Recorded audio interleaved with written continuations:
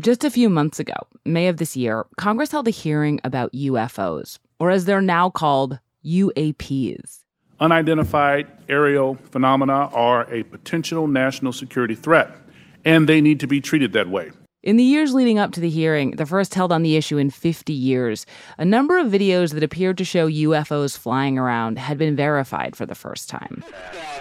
In one of those videos, Navy pilots lock in on a 40-foot oblong object whizzing over the open ocean. It's one of a number of sightings made by military personnel. No one knows exactly what these objects are or why they've been spotted so often. Thus, the recent congressional hearing. UAPs are unexplained, it's true, but they are real. One thing we do know, though, is that whatever they are really different from the UFO sightings of the past. Calvin Parker doesn't need the government to tell him UFOs are real. He says he was levitated into one firsthand. A real bright beam appeared all over us, but it kind of blinded me for a second. Calvin Parker relayed his encounter to a local news station in Alabama on the occasion of the hearing, but it took place back in 1973. And when I got my vision back, I seen three bulky-looking creatures coming toward us. His recollection is of a piece with what has long been the dominant imagery of and story about aliens. You know that they're hairless, glowing creatures with giant shining eyes abducting humans for experimental purposes. That imagery is starting to change, but unlike those shiny, fast-moving objects the military can't explain, we actually know where it comes from.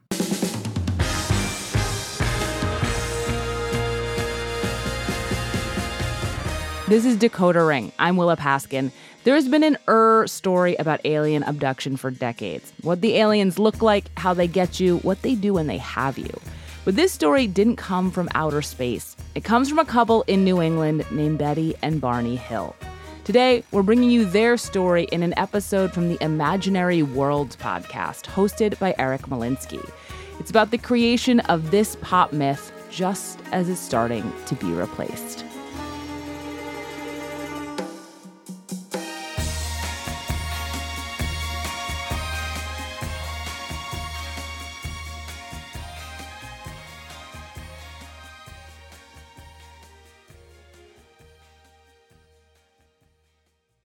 When you need mealtime inspiration, it's worth shopping Kroger, where you'll find over 30,000 mouth-watering choices that excite your inner foodie. And no matter what tasty choice you make, you'll enjoy our everyday low prices, plus extra ways to save, like digital coupons worth over $600 each week. You can also save up to $1 off per gallon at the pump with fuel points. More savings and more inspiring flavors make shopping Kroger worth it every time. Kroger, fresh for everyone. Fuel restrictions apply. Apple Card is the perfect cashback rewards credit card. You earn up to 3% daily cash on every purchase every day. That's 3% on your favorite products at Apple, 2% on all other Apple Card with Apple Pay purchases, and 1% on anything you buy with your titanium Apple Card or virtual card number. Visit apple.co/card calculator to see how much you can earn. Apple Card issued by Goldman Sachs Bank USA, Salt Lake City branch. Subject to credit approval. Terms apply. Like I said, Eric Molinsky reported and produced this story. To help tell the story of Betty and Barney Hill, I talked with Kathleen Marden. She wrote a book about the Hills called Captured, and the subject is very personal for her. Well, Betty and Barney were my aunt and uncle. We saw one another 1 or 2 times a week. They were also wonderful family members who appreciated other members of the family and especially the children. Another important fact about the Hills: they were an interracial couple. Not surprisingly, for an interracial couple at that time, they were politically active. Betty was white. She worked in the welfare department in Portsmouth, New Hampshire. Barney was black. He worked with their local chapter of the NAACP. On the night of September 19th, 1961, Betty and Barney were driving home after a vacation in Montreal. They wanted to drive straight home because Barney was nervous about where they could stop without being harassed. And as they were driving, they noticed a craft following them in the sky. This aircraft didn't move like an airplane or a helicopter. They were concerned and confused. And eventually, Barney pulled over and stopped the car. Barney stepped out. He was still trying to identify it as a conventional craft. He was looking up at it through binoculars and saw the row of windows, as did Betty, saw the lights inside this craft. Then the craft moved. Barney followed it into an adjacent field. He held the binoculars up to his eyes. It had now come in even closer. And then they blacked out. The next thing they knew, they were back in the car. In fact, they were almost home with no memory of what had happened. As if only a moment had passed, they found themselves 35 miles down the highway with very little recall for what had happened. They expected to arrive home at 2. It was 5 o'clock when they arrived home, and there was physical evidence that something unusual had occurred. The tops of Barney's best dress shoes were so deeply scraped that he had to buy new shoes. Betty's good dress that had been in fine condition when she'd put it on the previous morning was now torn in several locations. Sightings of UFOs were widespread during this time, although very few people claimed to have contact with aliens. Betty was already a believer in UFOs. So was her sister. And I asked Kathleen if she remembers the day that her Aunt Betty called to tell them what happened. I absolutely do. It had a huge impact upon my life. I was 13 years old. I had returned home from school, and Betty was on the phone with my mother, and I overheard their conversation. She was very concerned about contamination or possible contamination from this unidentified flying object that she and Barney had seen. Barney did not believe in UFOs, but after this incident, he felt massive anxiety, and his ulcers were acting up. Betty was having nightmares, and eventually they were referred to a psychiatrist in Boston named Benjamin Simon. Dr. Simon specialized in hypnosis. He put each of them into a trance, but not together. He wanted to get their stories separately. And this is real audio from Barney's first hypnosis. His memories pick up right after he blacked out. I believe Betty is trying to make me think this is a flying saucer. Barney remembers seeing the craft land in front of them. And they're greeted by these humanoid figures with bulbous heads and large, slanted eyes. They're not gray or bald like the classic image that we have of aliens today, but they look inhuman enough to terrify Barney. And then they lead him and Betty aboard the spacecraft. I try to maintain control so Betty cannot tell I am scared. God, I'm scared. It's all right. You can go right on, experience it. It will not hurt you now. I got to get my gun. Oh my God! All right. All right. That's all. Stop. Go to sleep, Steve. You got to get now. Oh, you forgot it now. It's forgotten. Calm now. Relax. Deeply relaxed. I should mention here that hypnosis is very controversial. Some people swear by it, and they believe that hypnosis can unlock hidden memories. But there's evidence that hypnosis can also implant memories. In fact, there are famous court cases about that issue. But listening to the tape, I can't ignore the fact that Barney's terror feels real. And Dr. Simon agreed that there was something real about their experiences, but he didn't believe in aliens. In later interviews, he said that he thought something traumatic may have happened to the couple, but the alien imagery had come from Betty's dreams. Now, she claimed that she didn't tell Barney about her dreams, so Dr. Simon hypothesized that Barney must have overheard her talking about them to someone else. Now, of course, Barney's story had emerged from hypnosis. He did not remember anything. And when Betty went under hypnosis, her story was exactly the same as Barney's, up until the point where they boarded the spacecraft. Although she says that Barney was so scared he closed his eyes, so he missed the most frightening part, when the aliens strapped them down to separate tables and performed medical experiments on them. And the examiner has a long needle in his hand, and I see the needle, and it's bigger than any needle I've ever seen. And I asked him what he's going to do with it, and he said just a simple test of alterity. And I asked him what, and he said he just wants to put it in my navel. And it's just a simple test. And I don't know, it will hurt. Don't do it. Don't do it. In case the audio was not clear enough, the aliens inserted a giant needle into Betty's navel, but after the aliens had finished their experiments, Betty felt strangely relaxed. She even had a conversation with one of them. So I asked him where was his home port, and he said, where are you on this map?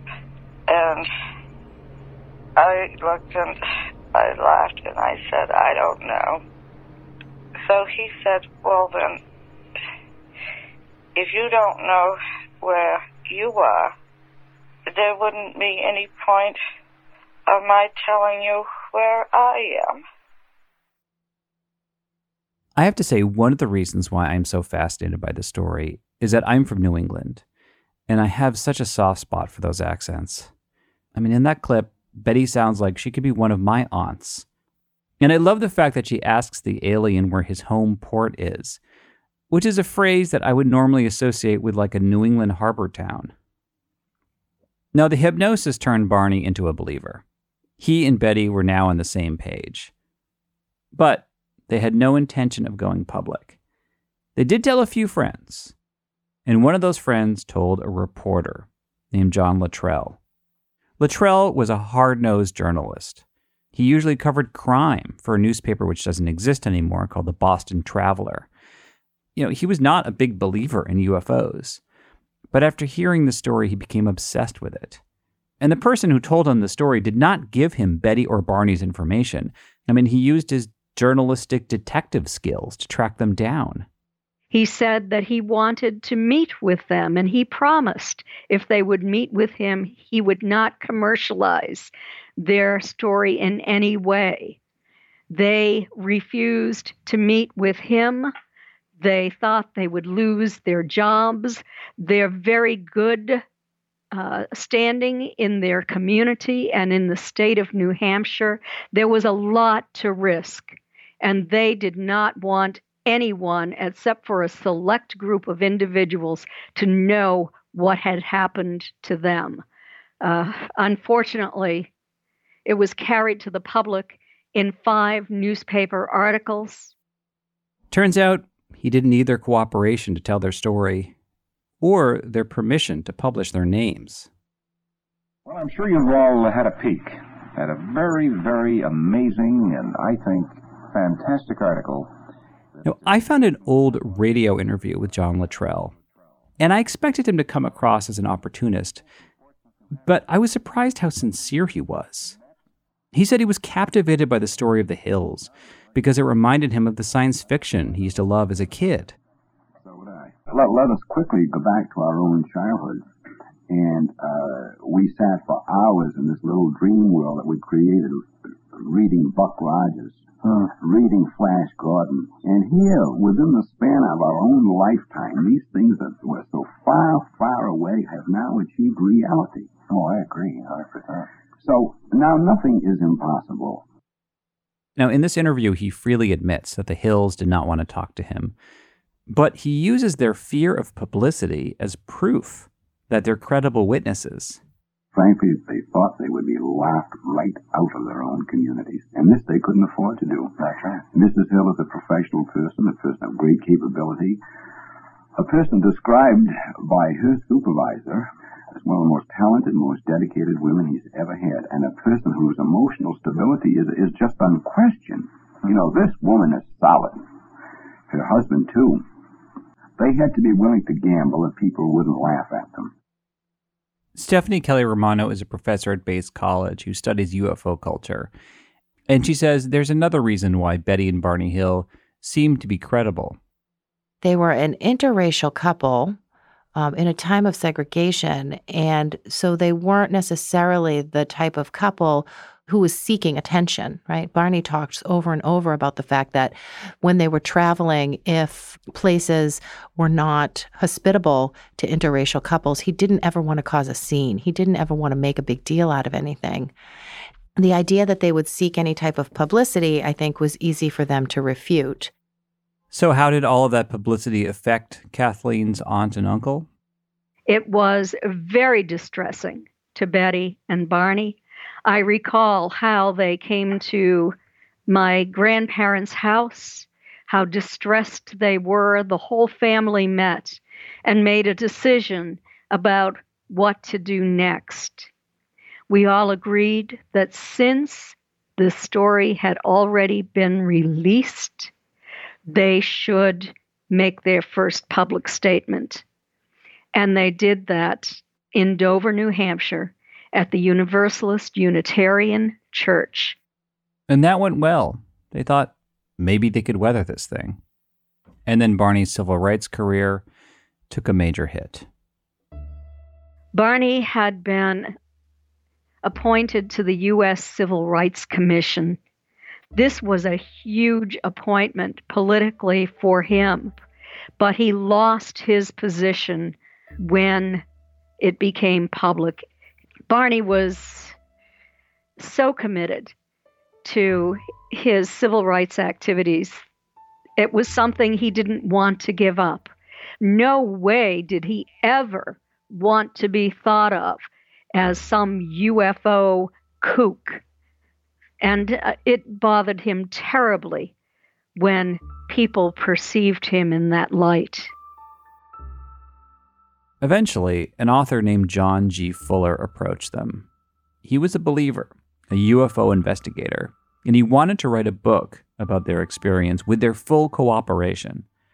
He said, look, if you can't escape the story, you might as well own it. And they decided that made sense. They had nothing left to lose. The book was called The Interrupted Journey.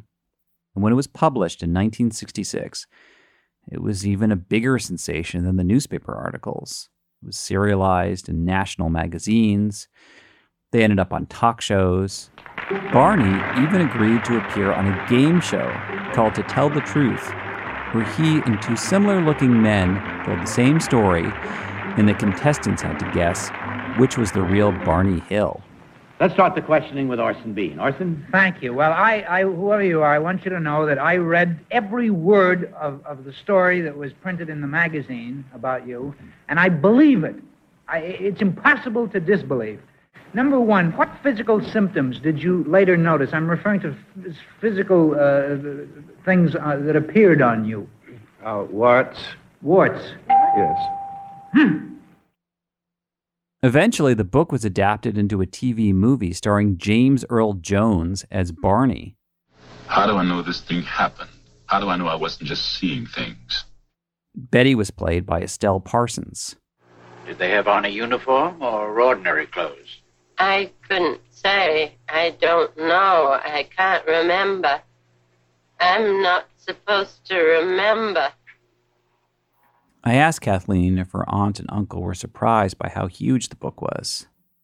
I think they were very surprised, but they had committed to this without being fully aware of where it would lead, I think. It would have been interesting to see how Barney handled his new public persona over the years. But tragically, He died of a cerebral hemorrhage at the age of 46. Betty lived for many more decades, and she became a celebrity in the UFO community. Joseph Baker is a professor at East Tennessee University, and he studies support groups around paranormal experiences. He says what happened to Betty happens to a lot of people who go public about their encounters.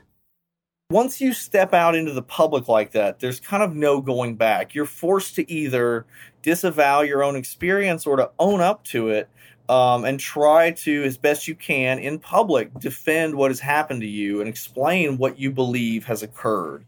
But in the 1980s and 90s, Betty fell out of favor with the UFO community. What happened with Betty afterwards is that she started claiming lots of other experiences. Chris Bader is a professor at Chapman University. He and Joseph Baker co-authored a book called Paranormal America. Originally, the idea of Betty and Barney Hill that was quite popular was that this was a couple that was in the wrong place at the wrong time. And if you had been there on that road at that time, it would have happened to you instead. But when Betty started claiming other experiences later in life, it made her more into someone who was supposed to be special, someone who the aliens specifically wanted to be in contact with. And for some people, that led them to doubt her story, just led them to say, well, Betty is someone who either is just fantasy prone or wants to feel special. In the 1990s, Betty was diagnosed with a slow-growing brain tumor. And that may have contributed to her visions of seeing UFOs everywhere. But by that point, she was socially isolated between believers and non-believers. She died in 2004 at the age of 85. She never remarried. And to the end, she kept telling people her stories, especially what happened to her and Barney in September of 1961. And that is the story of Betty and Barney.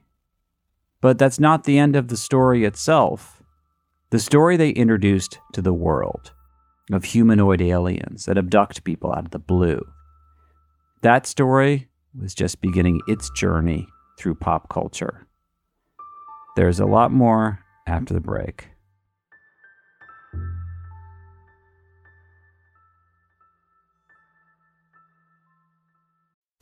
Thank you for listening to Decoder Ring, Slate's podcast about cracking cultural mysteries. You can hear new stories ad-free every week on Amazon Music, where you can find Decoder Ring and all your Slate favorites without the ads.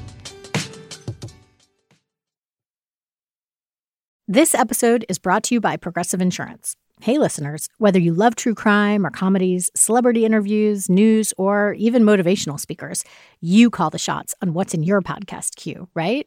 And guess what? Now you can call the shots on your auto insurance, too. Enter the Name Your Price tool from Progressive. The Name Your Price tool puts you in charge of your auto insurance by working just the way it sounds. You tell Progressive how much you want to pay for car insurance. Then they'll show you a variety of coverages that fit within your budget, giving you options. Now, that's something you'll want to press play on. It's easy to start a quote, and you'll be able to choose the best option for you fast. It's just one of the many ways you can save with Progressive Insurance. Quote today at Progressive.com to try the Name Your Price tool for yourself and join over 28 million drivers who trust Progressive. Progressive Casualty Insurance Company and Affiliates. Price and coverage match limited by state law. Your brain needs support, and new Ollie Brainy Chews are a delightful way to take care of your cognitive health. Made with scientifically backed ingredients like Thai ginger, L-theanine, and caffeine, Brainy Chews support healthy brain function and help you find your focus, stay chill, or get energized. Be kind to your mind and get these nootropic chews at Ollie.com. That's OLLY.com. These statements have not been evaluated by the Food and Drug Administration. This product is not intended to diagnose, treat, cure, or prevent any disease. As I looked into the reaction people had to Betty and Barney Hill, I kept wondering, why did this story become so huge? Why did it capture the public's imagination? To use a more contemporary phrase, why did it go viral?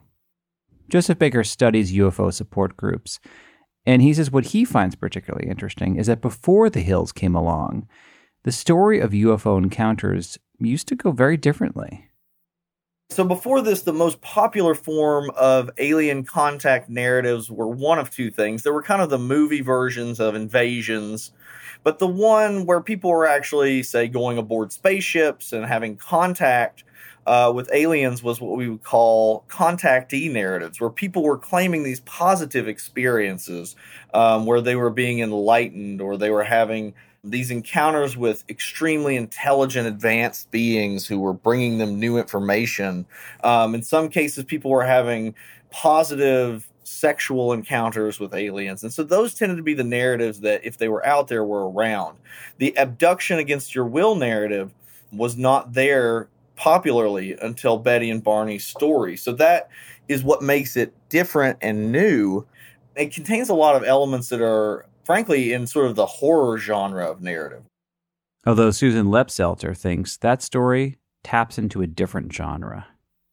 It really is a story about power in America. Susan is a professor at Indiana University. She read a paper about how the story of alien abductions, starting with the Hills, bears a striking resemblance to the stories of Native Americans abducting white settlers on the frontier. That was a very common trope in Westerns, dime novels, and movies. And she doesn't think it's a coincidence that the story of the Hills reminded people of that narrative. They would say things like, well, this is just like when the Indians met the Spanish or the English for the first time. Those people from Europe came over, they had superior technology, and the Indians didn't understand what was going on, and that's the same thing that's happening to us now. So they started to put themselves in the kind of empathic position of a native group who were being colonized from another world with greater technology. Susan thinks it's also worth noting that Barney was a World War II veteran, and under hypnosis, he said that one of the aliens reminded him of a Nazi. It's not very long since images from the Holocaust have circulated, and those directly tap into scientific racism, of course, which is sort of what the aliens seem to be expressing in some way. So to have these aliens, one of whom looks like a Nazi, doing experimentation on human beings, well, in that scenario, Betty and Barney stop being either black or white. They become human. But it seems like, to some extent, what you're saying is that there's almost a weird feel-good aspect of it. Like, yes, they're a biracial couple. They may have a lot of trouble, but under the microscope of these aliens, they were just people. Yeah. Like you and me. Yeah. That does seem to be kind of the effect of this. Stephanie Kelly Romano is a professor at Bates College who also studies UFO culture. And she thinks the story of the Hills tapped into another kind of anxiety at the time, and it had to do with the test that the aliens performed on Betty, where they inserted a giant needle into her navel. It's the early 60s, and if we want to talk about reproductive freedoms and we want to talk about reproductive technology, and many of the scholars who write about Betty and Barney Hill, the reason for the extraterrestrial visitations is this creation of this alien-human hybrid race. It revolves around, women's bodies, powerlessness, and reproduction. And so to think about these stories as the articulation of anxieties or fears or concerns over those issues makes sense to me. Like any viral story, it could mean different things to different people. And after the story of Betty and Barney Hill spread far and wide, more and more people showing up to UFO support groups were claiming to have alien encounters that were very similar to theirs. And the details of the Hills story became standard, like the terrifying medical experiments, missing time, and lost memories that could be brought back through hypnosis. Even little details, like the fact that the aliens actually spoke into Barney's head without moving their mouths. Although Chris Bader thinks the images of the aliens themselves became like a game of telephone, whereas more and more people retold the story or claimed to have similar experiences. The aliens started to lose a lot of the details, to the point where they all became gray, hairless, and naked. And it's become an urban legend that Betty and Barney introduced the classic idea of the gray alien to pop culture. But the aliens that they saw had noses, hair, and they're wearing clothes. when they describe it, there are some discrepancies there from what we see today, including the fact that they were wearing baseball caps. All the creatures were wearing black baseball caps. That what you tend to find with all alien abduction narratives is that there tends to be this sort of standardized image that people coalesce around, and things that don't quite fit that image, like when someone sees an alien with a big nose or a lot of hair or a different color, that just tends to be sort of swept under the rug or forgotten. The perceived realism of the Hills story also inspired a lot of debunkers. There are entire sites dedicated to picking apart their story. And many of the debunkers have argued that Betty and Barney were influenced by specific episodes of The Twilight Zone or The Outer Limits, although Betty has said they never saw those episodes. Either way, the question of whether alien abduction stories are influenced by science fiction or vice versa is like the question of the chicken and the egg. And as alien abduction stories became more prevalent, you could see the influence of Betty and Barney throughout science fiction, from Close Encounters to Independence Day. But the biggest pop culture phenomenon inspired by the Hills was The X-Files. Stephanie Kelly Romano was a huge fan of The X-Files.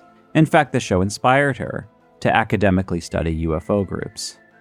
The X-Files really did kind of take that narrative and made it popular and kind of popularized the dominant themes, even including many of the things that were in Betty and Barney Hill. I mean, my favorite episode is Jose Chung's From Outer Space. Oh my gosh, me too. So many tropes from Betty and Barney, and yet it's also all about this Rashomon, who do you believe? The unreliability of the narrators in that show really make it kind of this postmodern piece of genius television. The episode, Jose Chung's From Outer Space, is about a journalist who goes to a small town to write a book about a couple who claims they were abducted. The couple is not interracial, but otherwise it has all the same aspects of the Hills, including missing time and hypnosis. Can you recall where you are? I'm in a room. On a spaceship. Surrounded by aliens. What do the aliens look like? They're small. Their heads and their eyes are big. They're gray. Are you alone? No. Harold's on another table. But he seems really out of it. Like he's not really there. The story is presented from so many different points of view. You don't know what's real and what's a fantasy that somebody believes is real. And that's the point. The description of the aliens, the physical exam, the mind scan, the presence of another human being that appears switched off, it's all characteristic of a typical abduction. That's my problem with it, Mulder. It's all a little too typical. Abduction lore has become so prevalent in our society that you can ask someone to imagine what it would be like to be abducted and they'd concoct an identical scenario. Yeah, if it were only one person, Scully, but we have two individuals here, each verifying the other story. Chris Bader actually agrees with Scully on this, although he thinks it was the X-Files itself that amplified this alien abduction narrative throughout pop culture. I try this experiment every semester now. I ask my students to go up to the board and draw an alien. And for the most part, there's always an exception or two, but I'm just absolutely astonished that not only can they draw a perfect gray on the board, they can also tell me exactly what a UFO abduction would be like. They can walk me through the experience to the extent that if one of them was to express this experience to someone who's a UFO abduction researcher, it would sound authentic to them. But things are changing. These days, the abductee narrative has become such a cliche. The only place I saw it recently was on the Saturday Night Live sketch, where Cecily Strong would play a contactee and Kate McKinnon would play an abductee. They're both talking to researchers, and the joke was that between the two of them, the abductee got a seriously raw deal, especially the way the aliens were poking and probing her body. I wonder if this was some sort of anatomical study? No, I don't think any of these guys are working on their master's thesis. And a few summers ago, the meme Storm Area 51 was also considered a huge joke. But that doesn't mean people aren't taking UFOs seriously. With cell phone cameras and social media, videos of alleged UFOs are all over the place. And scientists are looking further than ever into other galaxies to find planets that could support life. Susan Lepselter says, all of these news reports are having an effect on our collective imagination, including science fiction. The way in which the fragility of the Earth itself and the sense of the possibility that the Earth is fragile, that we are perhaps in something we can't explain, in danger in some way, seems to me to be very resonant at the moment. And we're seeing a lot of upsurge in UFO interest right now. And it seems to me this sort of desire to imagine that there is, planet B, so to speak, that seems to be more what I'm hearing now rather than these sorts of older abduction stories. So if the alien abductee narrative is fading away, at least in pop culture, not necessarily in UFO support groups, and a new narrative is starting to emerge, I asked Chris Bader, why should people know that it all started with this one couple, Barney and Betty Hill? It's important to know who the Hills are to understand that whatever paranormal experiences are, whatever UFO experiences are, they morph and change and grow. And Betty and Barney Hill are the beginning of a certain type of narrative that's on its way out, and another one will replace it, and that narrative will grow and change. It's important to understand that whatever experience people are claiming, it is impacted by what they knew before, by their culture, by what they've seen in the media. That doesn't mean there's not a real experience there. Perhaps Betty and Barney Hill had a real experience that they interpreted and colored in frames of what they knew and what they'd seen before. What makes this story so poignant to me is that the people at the center got lost. And that's ironic because what made their story so frightening was their loss of control, their loss of dignity, and eventually the loss of their reputations. But to some extent, we could give it back to them with a new story about a couple that was faithful to each other, faithful to their ideals, and faithful to their sense of the truth, whatever truth is out there. I'm Eric Molinsky. This is Decoder Ring. I'm Willa Paskin. Thanks to Eric Molinsky for bringing us this story. It first aired on his terrific podcast, Imaginary Worlds. Eric's got a lot more episodes like that one, so please subscribe wherever you listen to podcasts. Check out his website, imaginaryworldspodcast.org, and follow him at @emolinsky on Twitter. You can find me on Twitter at Willa Paskin, and if you have any cultural mysteries you want us to decode, you can email us at decodering@slate.com. This episode was written and produced by Eric Molinsky with help from Stephanie Billman. Decoder Ring is produced by Willa Paskin and Katie Shepard. Derek John is senior supervising producer of narrative podcasts at Slate, and Merrick Jacob is our technical director. Thank you to Kathleen Martin, Chris Bader, Joseph O. Baker, Stephanie Kelly Romano, and Susan Lepsetter. If you haven't yet, please subscribe and rate our feed in Apple Podcasts or wherever you get your podcasts. Even better, tell your friends. And if you're a fan of the show, I would love for you to sign up for Slate Plus. Slate Plus members get to listen to Decoder Ring without any ads, and they get to hear a special behind-the-scenes episode at the end of the season. Your support is also crucial to our work. So if you sign up now, you can get the first 3 months of your membership for only $15. Please go to slate.com/decoderplus to join Slate Plus today. Thanks for listening, and we'll see you next week.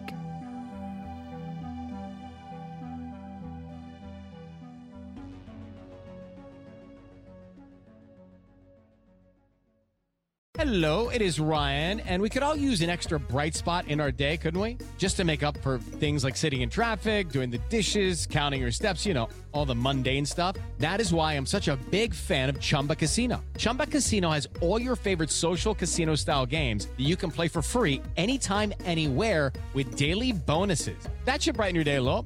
Actually, a lot. So sign up now at ChumbaCasino.com. That's ChumbaCasino.com. No purchase necessary. VGW Group. Void where prohibited by law. See terms and conditions. 18+. Hi, I'm Josh Levine. My podcast, The Queen, tells the story of Linda Taylor. She was a con artist, a kidnapper, and maybe even a murderer. She was also given the title the Welfare Queen, and her story was used by Ronald Reagan to justify slashing aid to the poor. Now, it's time to hear her real story. Over the course of 4 episodes, you'll find out what was done to Linda Taylor, what she did to others, and what was done in her name. The great lesson of this for me is that people will come to their own conclusions based on what their prejudices are. Subscribe to The Queen on Apple Podcasts or wherever you're listening right now.